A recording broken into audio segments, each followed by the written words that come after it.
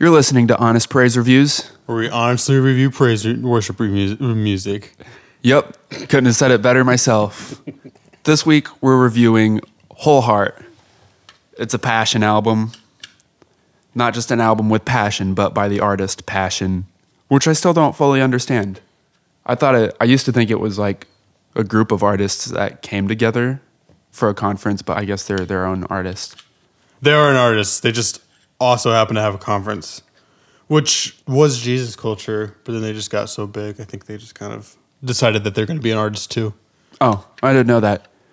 All right, anyway, let's go.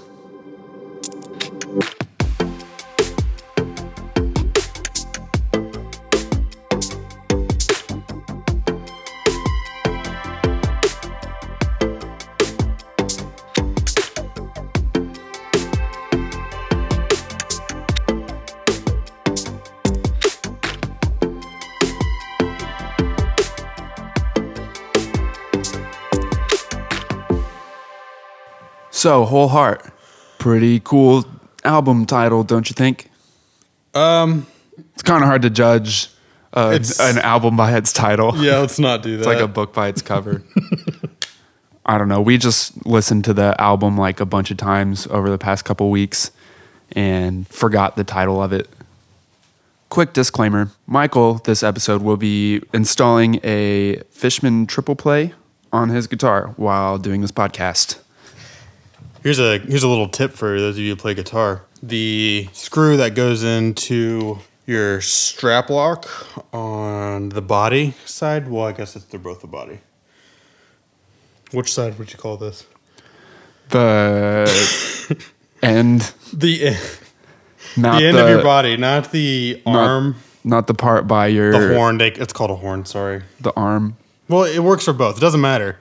When you're rescrewing strap locks into your guitar, put candle wax on the screw, and then it'll lock in like a charm.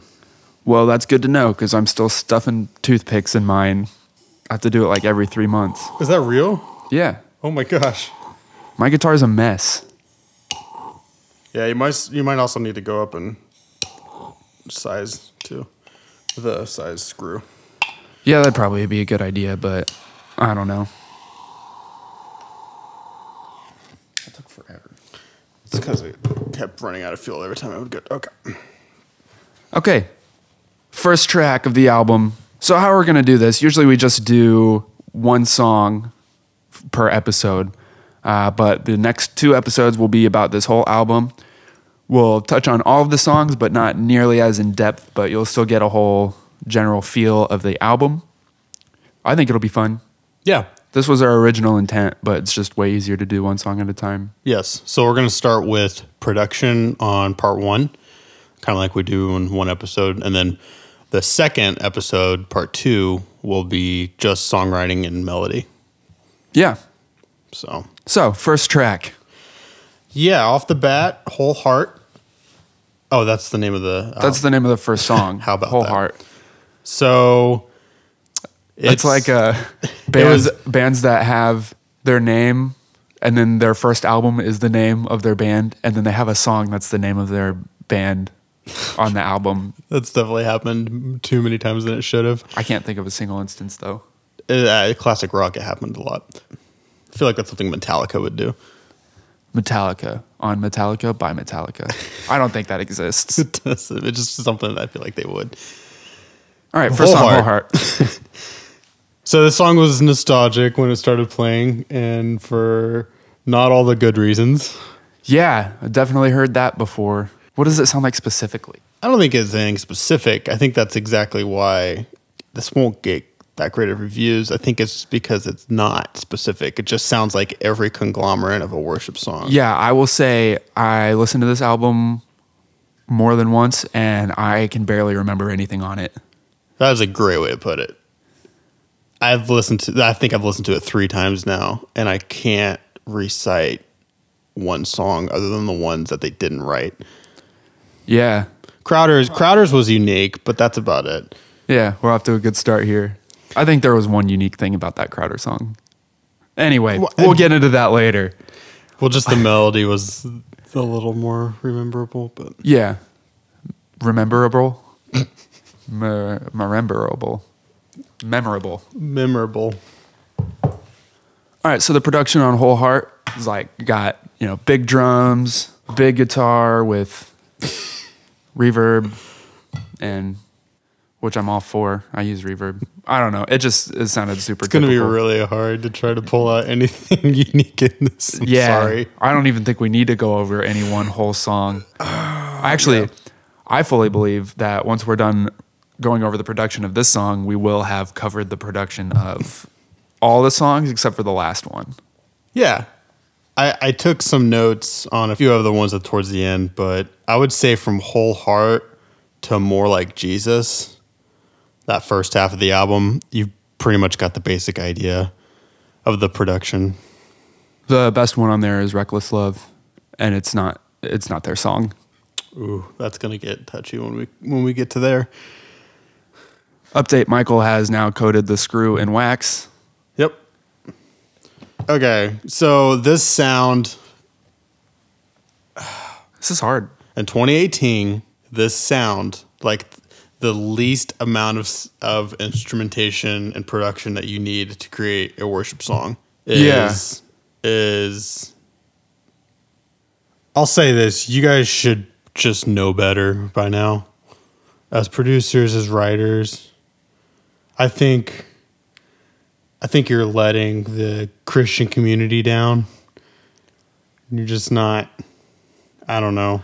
I would have to agree. I've even been thinking a lot about, like, even though it's kind of the sound of the genre of music, and I understand that, it just still sounds lazy. There's plenty that you can do to change your sound without completely changing the style of music. No, you don't have to sound like Young and Free. You don't have to sound like An EDM artist. an EDM artist or anything. There has to be something else that can be done, though. And I know we're not particularly experienced in writing and producing for multiple albums, but I still feel like there's more that can be done. Here's what I know. Writing and producing is really hard, especially doing it creatively. And there's artists that it takes them 2, 3, even 5 years. Anthony Gonzalez when they made E3, like, he takes forever to come out with an album, but it's so worth it. Oh, yeah. Junk's best album, by the way. You can fight me about that if you want. Yeah. Well, I'm just using it as an example, but if it takes you longer to write and produce an album, but the music is so much better, isn't it so much more worth it? Yeah, you're not going to get as much money as if you released an album every 2 years.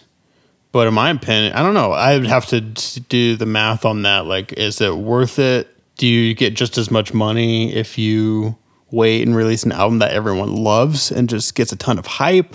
Or a bunch of mediocre albums in 2 years? I don't know. Plus the satisfaction of writing a good album. Yeah, like feeling good about your work.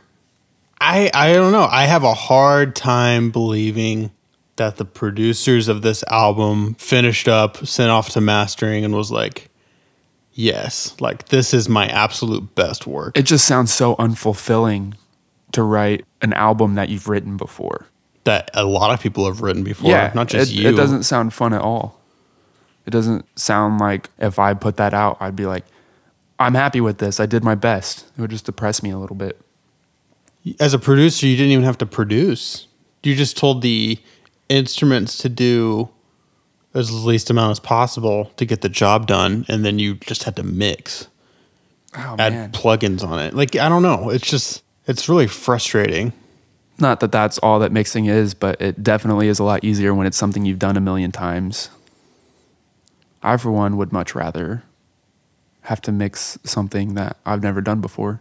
I don't. It's uncomfortable stepping out of your boundaries when we listen to an artist that we think sounds so cool, and then we try to recreate that sound, and then we get frustrated and we want to punch our computer. Yeah, because that's part of it. That's part of growing as a producer and learning and branching out and trying new things.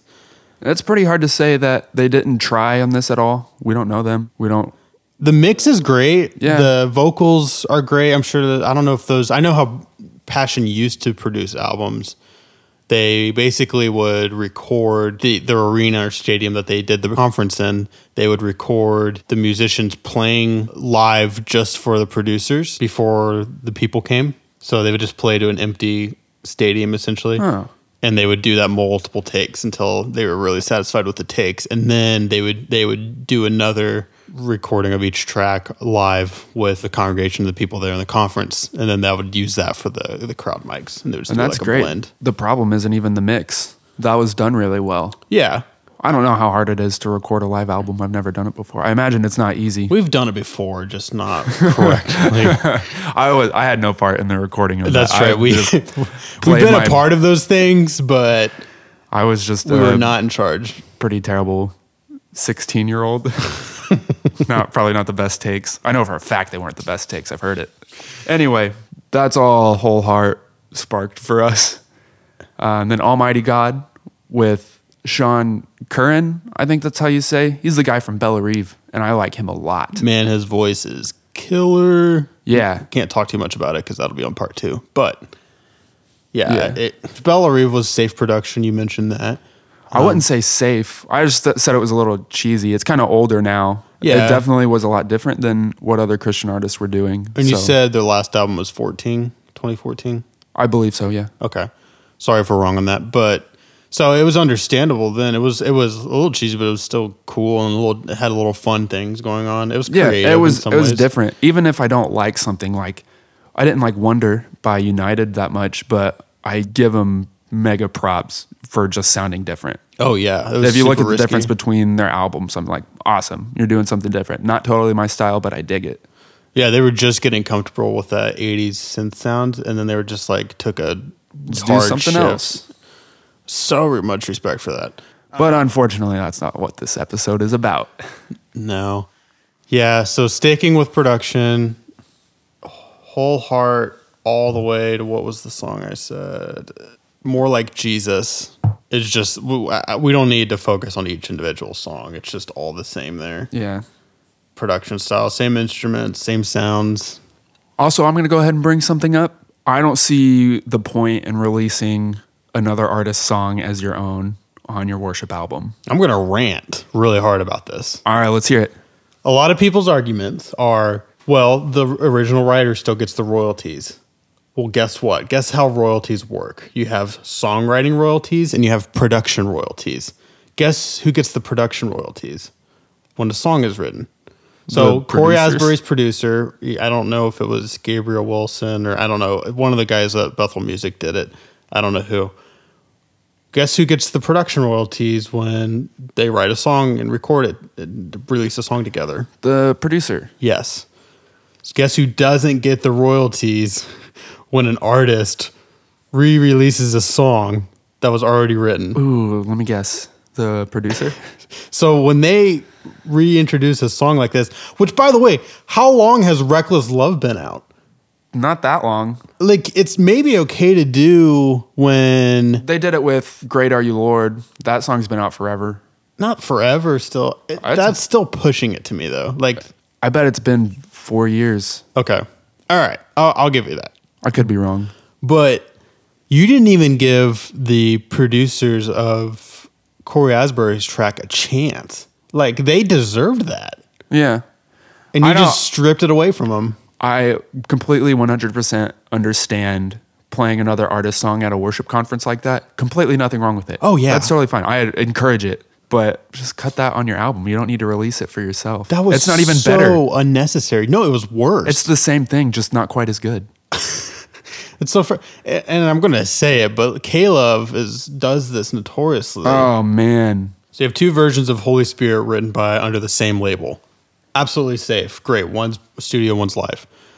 But when Francesca Battistelli re-released that song in such a small marginal window, those producers lose all those royalties. And unfortunately, when you look on praise charts, hers is much higher than Jesus Culture labels. And that's so frustrating to me. Yeah, newsboys do it. When you re-release an artist's song, you're not just blessing the original writer with the royalties. You're completely sideswiping the original producer that helped create and shape that song with the writer. They worked together on that. And now that producer doesn't get any of the royalties when you re-release a track. That's super frustrating. We also get it that the original producer probably doesn't actually care that much. I would. I mean, yeah. If this version of Reckless Love gets enough attention, every one of those listens, the $0 of those royalties go to the producer. Yeah, but they also had to give permission, didn't they? Or just the songwriters had to because... No, yeah. But I don't know how that works. Neither do I. We don't know everything. Those are those music legal things that we stay out of. Yeah. All right, are we about done with this tangent? Yeah, I think we're done with the tangent. Let's talk about some of the highlights in the album as far as production goes.